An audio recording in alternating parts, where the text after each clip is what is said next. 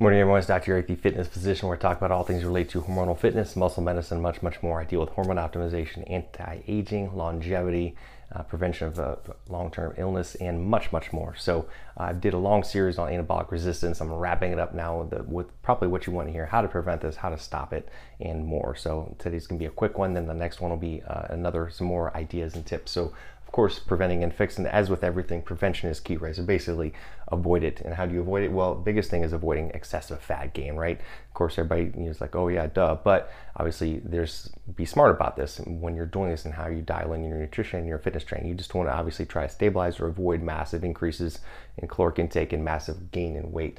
And corollary to that is reducing inflammation, right? Inflammation, as I mentioned, ties into some of the causative factors of the anabolic resistance that I talked about in the first couple of videos. So obviously, basic foundational things of sleep and avoidance of toxins, filtering your water, getting good, fresh, organic foods, sleeping, minimizing stress, getting rid of toxins and avoiding inflammatory foods, avoiding smoking, obviously many other things I've talked about in my other videos, but big things, try to reduce inflammation, do an anti-inflammatory diet if you have to. There's anti-inflammatory supplements and peptides. I use a lot of them for healing with my patients and much more.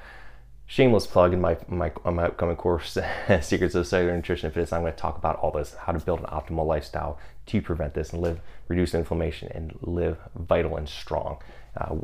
And many of the things are easy, cheap, and free. The other thing is with avoidance of this is nutrient cycling. Basically, avoid bulking. And as I talked about this, a lot of people go on these cycles of like, eat a lot, lift a lot, and put on all this muscle, but eventually you get flat, you hit that plateau, and then you start gaining fat, and then you cut, and then they cut again. They try to cut it down to lean out, right? And then they reverse this. And bodybuilders are known very good at this, but it causes a lot of internal stress and harm. There's a better way to do it. Better ways to do more of a leaner bulking type phase. If you want to put on muscle, do it gradually. If you want to cut fat, do it gradually, and then you can shape your body. You want to craft it. You don't want to put on all this weight and try to shed the fat. That's going to cause anabolic resistance. You're going to have, as well as other inflammatory issues, insulin resistance, and other issues as well. So nutrient cycling can be done in very gradual amounts, and I'll talk about this in some upcoming videos, how you can gradually bulk up by adding some muscle without putting on excessive fat, and then kind of lean it out by doing very simple nutrient cycling, and how you can do this in a very subtle way, so you're not starving, you're not overstuffed, etc. You're avoiding these highs and lows, right? So I'll talk about that. The other one is maximizing your anabolic growth factors, as I mentioned in the previous video. And again, your anabolic growth factors: testosterone, DHEA, DHT, growth hormone, IGF-1.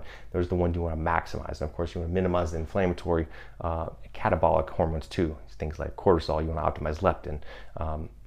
You want to avoid excessive serotonin. You want to balance out your dopamine, and much more. So there's ways to do this with, as I talked about in the other videos and some of my other videos that I've done in the past about how to optimize this with lifestyle training, nutrition, supplementation, of course, hormone optimization, and peptide therapy. So there's easy ways to do it, and I've done tons of videos. I'm going to do some more in the future too. So check out in the next video. I'm going to go through some other things that you can do in terms of some other supplementation, some other little tips and tricks to avoid anabolic resistance. So everybody like this post, tag it, share it, comment if there's anything else you want to learn about, not only with anabolic resistance, but anything in the world of anti-aging, longevity, muscle medicine, hormones, peptides, etc. I will gladly talk about that in any upcoming video and then some. So anyway, have an awesome day, everybody, and we'll talk to you soon.